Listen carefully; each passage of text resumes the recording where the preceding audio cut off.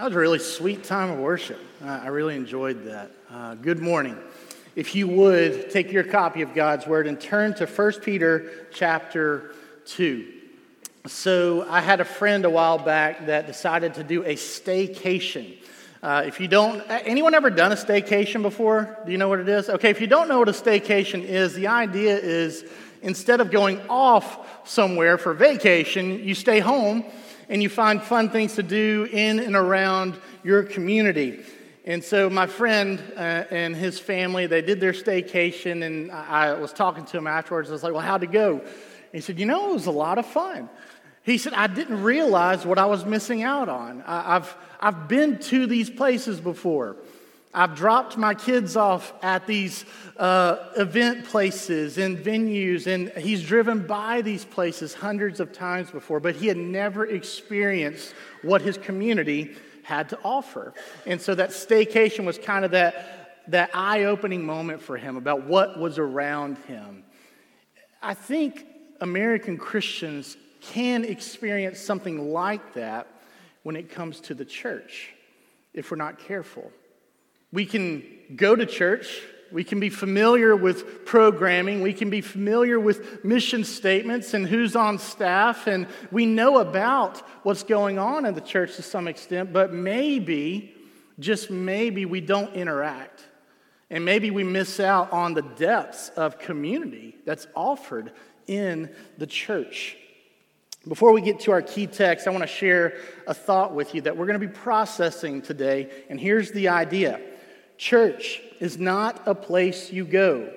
It's a community you're engaged with. And that thought brings us to our key text for today. And before we read God's word, just a reminder, God didn't have to do anything for us. He didn't have to send his son, and he definitely didn't have to give us his word with clear instructions. And so at this time, in honor of the initial reading of God's word, I'm going to ask you to stand at this time.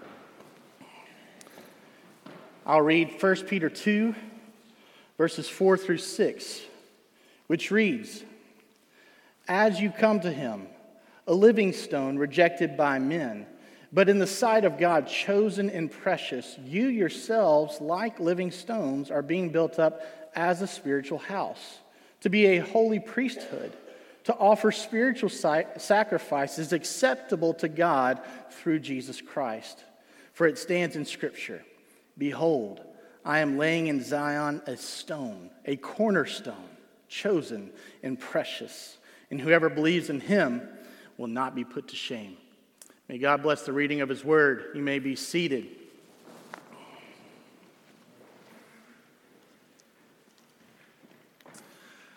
I can't tell you how many times I've said we should go to church, or, hey, meet me up at the church. And I'm guilty of that just as much as anybody. But here's the issue: if that's how we view church, like truly, if that's how we see church as a place or an event, we're missing out on what the Bible has to say about church. So what we're going to do is we're going to go to the Word of God today, and we're going to allow God's Word to define the church in this community and how, and by the way, this community that we're going to be learning about today, it's a special community, but special is not even the right word. It's a sacred community that you and I, as followers of Jesus Christ, we have an opportunity to be a part of, and really a responsibility to be a part of.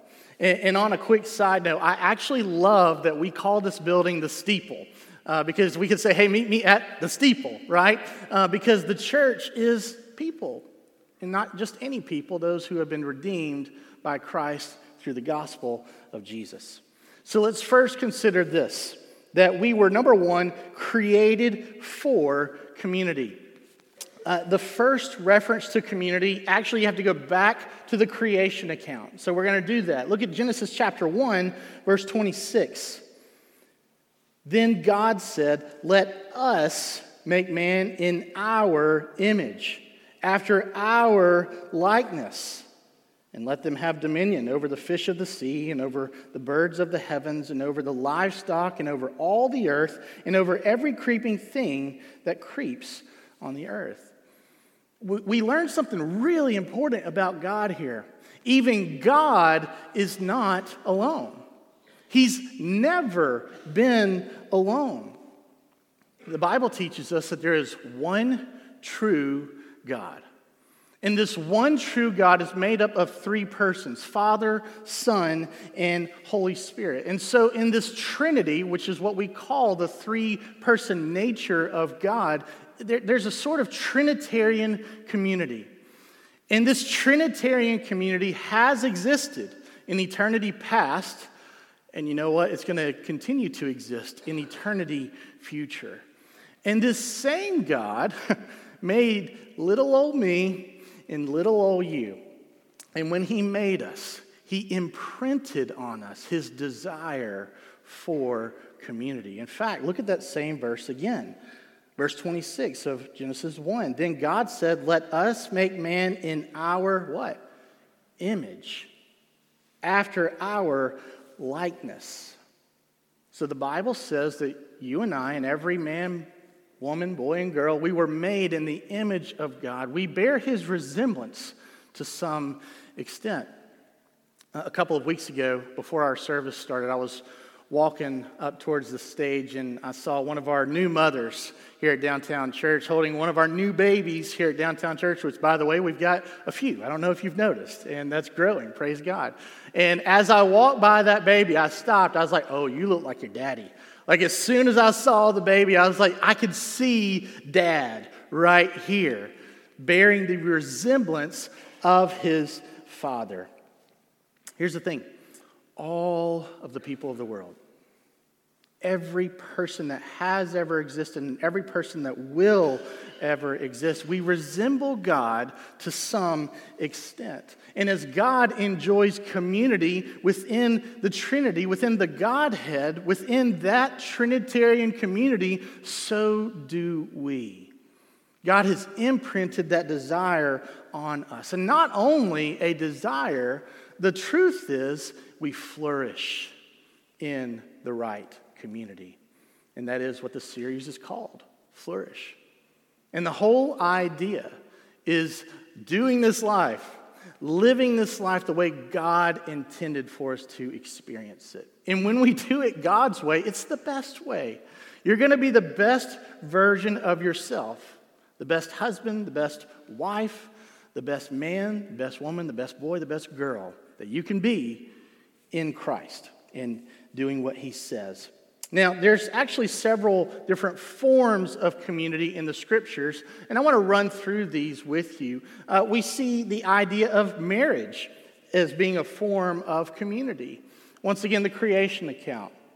God creates Adam, but he didn't stop there. He created Adam and Eve. The book of Ecclesiastes puts it this way: two are better than one.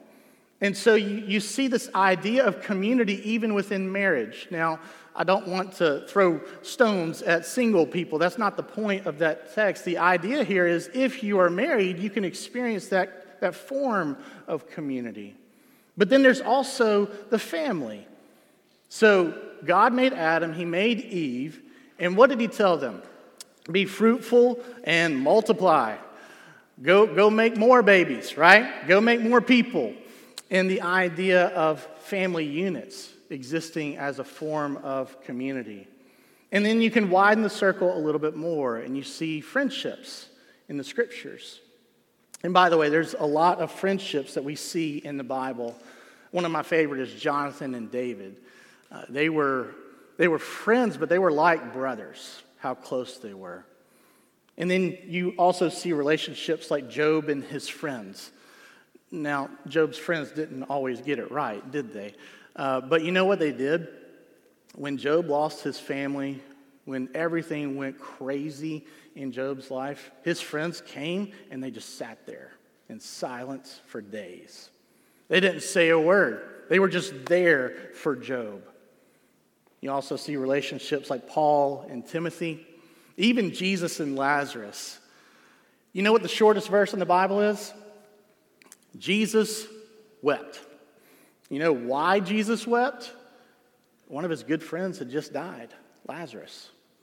Even though Jesus knew he could bring him back, he still wept because he was mourning the loss of his friend.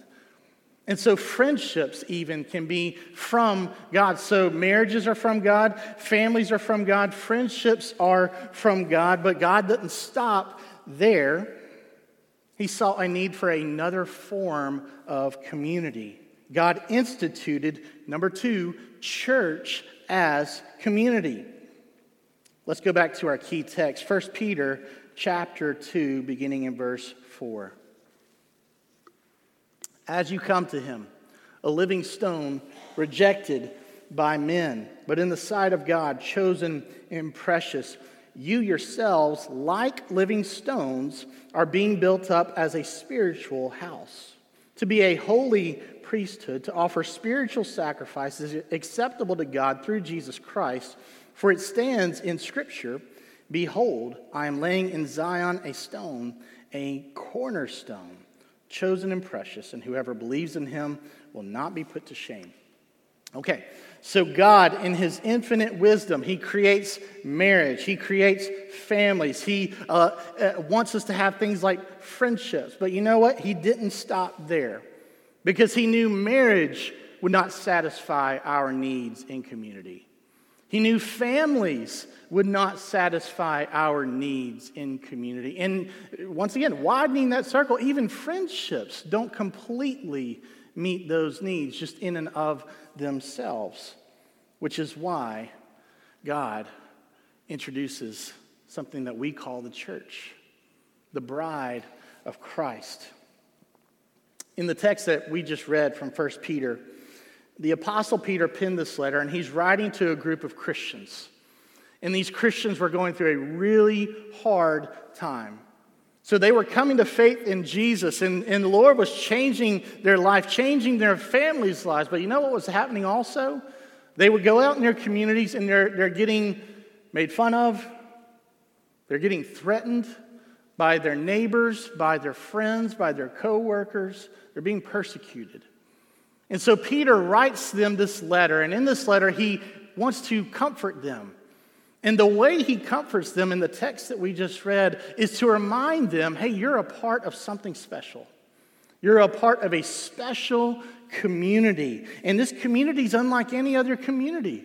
Jesus is the cornerstone of this community of faith. And then you are like living stones. You're like him because you've been made alive in Christ. And he starts taking us and he's building his church. That started back then. We're seeing that still today. Check out this text from Matthew chapter 16, verse 18. And I tell you, you are Peter, and on this rock I will build my church, and the gates of hell shall not prevail against it. So what's interesting about this form of community, Jesus does not say that about any other form of community. But he does say that about this. What does he say? And the gates of hell shall not prevail against it. And here's what that means, church. If we do this right, and when I say this, I'm talking about this. I don't just mean this 9 o'clock service. I mean church. If we do this right, if we do what God says, and we listen to what his word commands, Satan doesn't stand a chance. Satan won't prevail. What did Jesus say? He said the gates of hell will not prevail. What he did not say is the gates of hell might not prevail, or the gates of hell probably won't prevail. No, he says the gates of hell shall not prevail. It's a guarantee if we do what God says in his word. Praise God. That is such an encouragement. Now, does that mean that there are perfect churches out there? We all know. No, of course not. Does that mean that church members will always get along? Nope. No, that's not it either. You know, the truth is, churches are families. spiritual families. We see this in the scriptures that we, as brothers and sisters in Christ, we're brothers and sisters with a heavenly Father. And as family and as brothers and sisters usually do, sometimes we step on each other's toes. Sometimes there's miscommunication. Sometimes there's hurt feelings. Which is why it's so important that we make every effort to guard the unity in this family. We need to do that. Let me share with you a text from the Psalms, Psalm 133, verse 1. Behold, how good and pleasant it is when brothers dwell in unity. I love that verse. This is King David talking. And King David describes something here. He teaches us that it is good. It is pleasant when brothers, and he's talking about God's people, when we dwell together in unity. It's a blessed gathering. It's a blessed group of people. The word pleasant, oh, by the way, my favorite part of that verse is the very end, the exclamation mark. The translators picked up on the emphasis that David is putting on this. How good, how pleasant. And that word pleasant doesn't just mean pleasant. Like when I think of pleasant, I think of like a hot tub. Like, oh, this is kind of pleasant. This is nice. But that's not what this is. The pleasant here that he's talking about is actually delightful. It's really, really good. Something to cherish. Something to be thankful for. And as I was reading that text and as I was studying that text, I couldn't help but smile. Because I started thinking about the community we have here at Downtown Church. And I started thinking about the unity that I'm seeing in this church. How good and how pleasant and really how delightful it is. In church, we've got to guard that. We've got to guard that. I'm sure we've all got stories of churches that maybe we've either been a part of or we've seen, where the devil gets in and starts dividing, separating, rumors, miscommunications, hurt feelings, and they don't resolve it. It's sad. It's sad when we see that, which is why God in his wisdom said, hey, I got some advice for you here.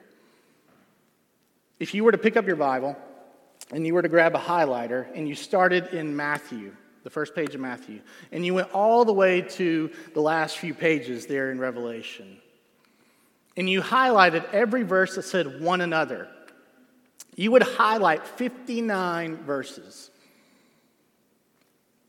God thought there was such importance in giving us guidance about how to do church.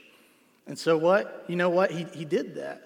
He gave us 59 texts specifically saying how we should treat one another. And in fact, I want to show you a few of those one another passages or snippets of those passages.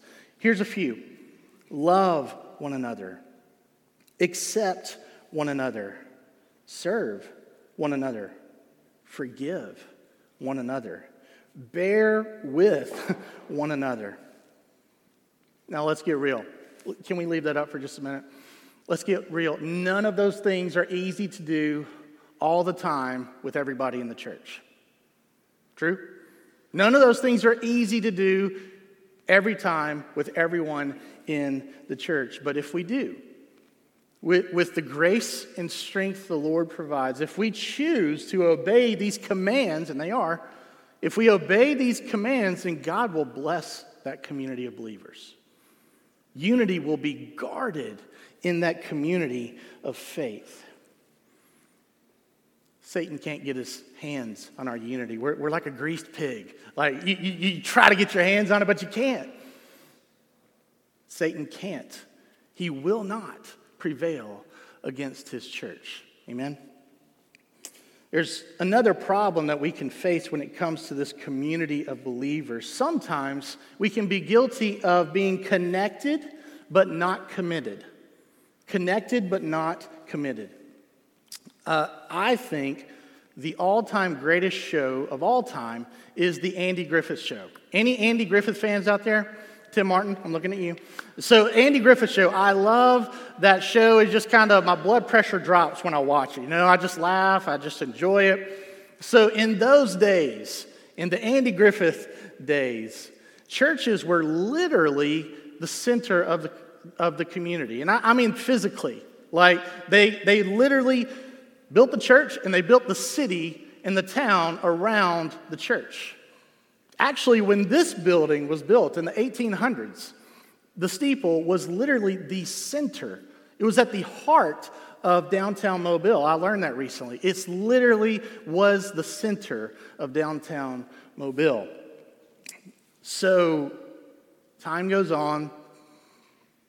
People start moving out into the suburbs. People start moving out. Cars become more reliable. We become more spread out.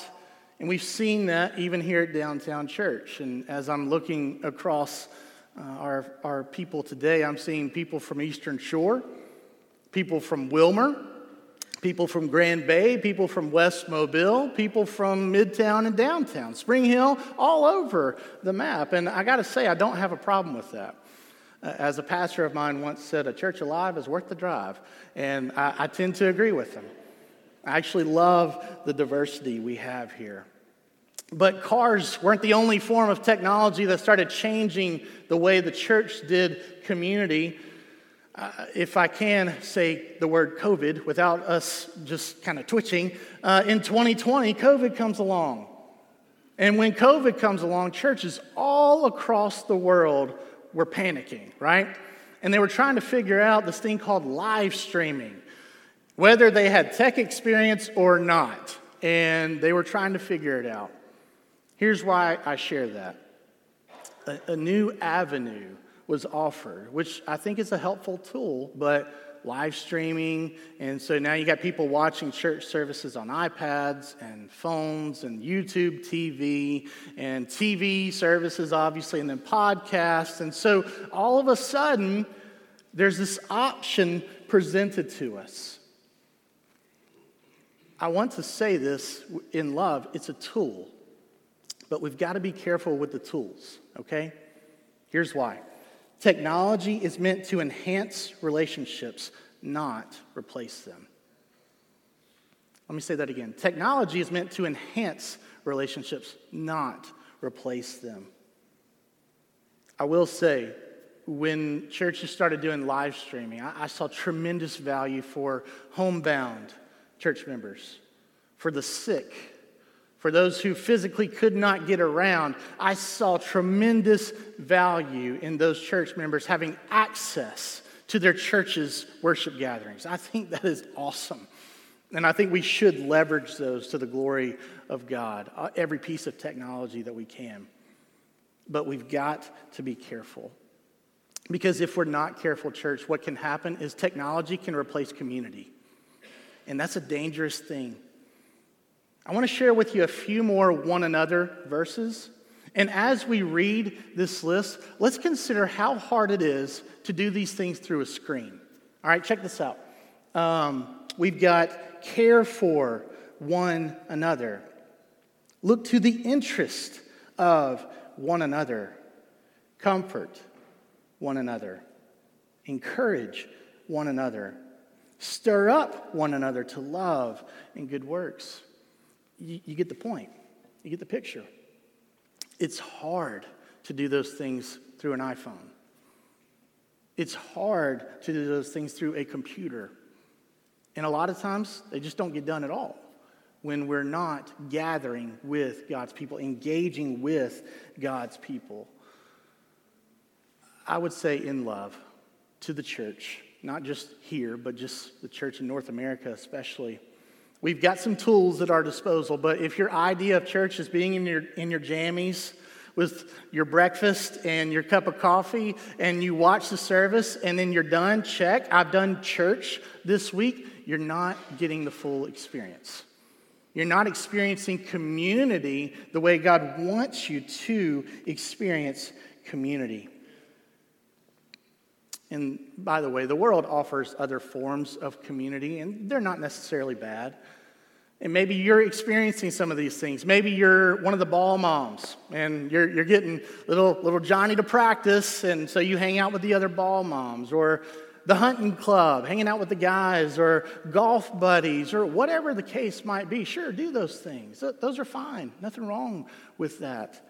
But, church, if we really want to flourish, if we really want to be the husband and the father God has called us to be, ladies, if you really want to be the wife, the lady God has called you to be, the mother God has called you to be, if you really want to be the person that God has created you to be to your full potential, you can't get there apart from the community of faith. You need it. I need it. We need the church. And so I'm going to close out today's message with some possible takeaways. Okay? Here's some things you might need to consider doing. Number one, join the church. Join the church. So if you go through the New Testament, you're never going to see Paul say, hey, join a church. You're never going to see Peter say, join a church. But here's what you do see. You see over and over again through the scriptures this expectation that you're going to submit yourself to a body of believers. You're going to allow them to hold you accountable. You're going to allow them to encourage you. You're also going to contribute. You're going to be actively involved in the life of the local church. And so you and I, we need that. And if it's not here, find a local church. Find a Bible-believing, gospel-preaching church and submit yourself to that and let the Lord bless you through that. So join a church. Number two, consider joining a life group. I was thinking about this. As you read through those one another verses, it's very hard to experience those things if you're not in a setting like a life group.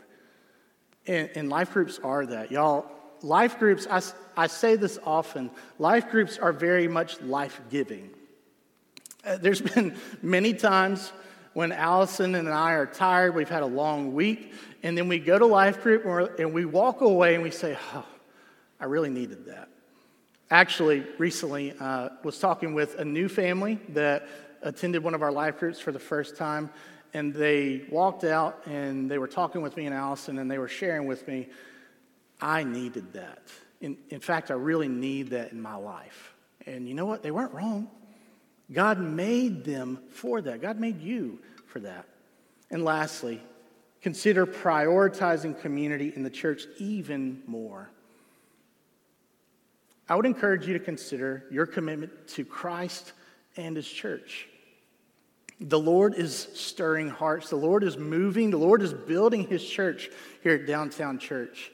And I'm very much excited about the days to come. But I want to challenge all of us to consider, what should community look like for me in this church? And take that step, whatever that might be. At this time, we're going to get ready for the Lord's Supper. And so I'm going to ask our gentlemen, our ushers, to go ahead and get those elements ready. Hold off on passing them out just yet. So Christ commanded His disciples, His followers, to partake in this thing called the Lord's Supper. He said, do this in remembrance of me. And when He said that, He was implying, hey, do this regularly. Keep doing this. Keep reminding yourself of what I have done for you. And if you don't know what the Lord's Supper is an opportunity to remember that you and I are sinners and we're saved by grace through faith in Jesus. Because Jesus offered His sinless, spotless blood on the cross to make payment for your sins. His body was broken on that same cross. Jesus died. And then 3 days later, Jesus rose from the dead. And the grave had no form of victory over Christ. And praise God, if you are in Christ, the grave has no victory over you. In just a moment, they're going to start passing out the elements. But first, I want to read a text from the Apostle Paul to the church. And it was about the Lord's Supper.